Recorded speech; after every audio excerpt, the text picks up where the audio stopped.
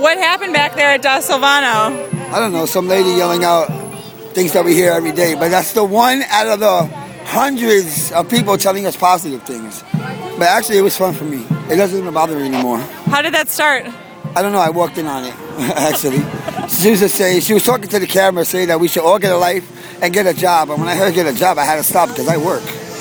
I work from 12 a.m. to 8 in the morning, and I occupy this occupation all my free time. What did she say?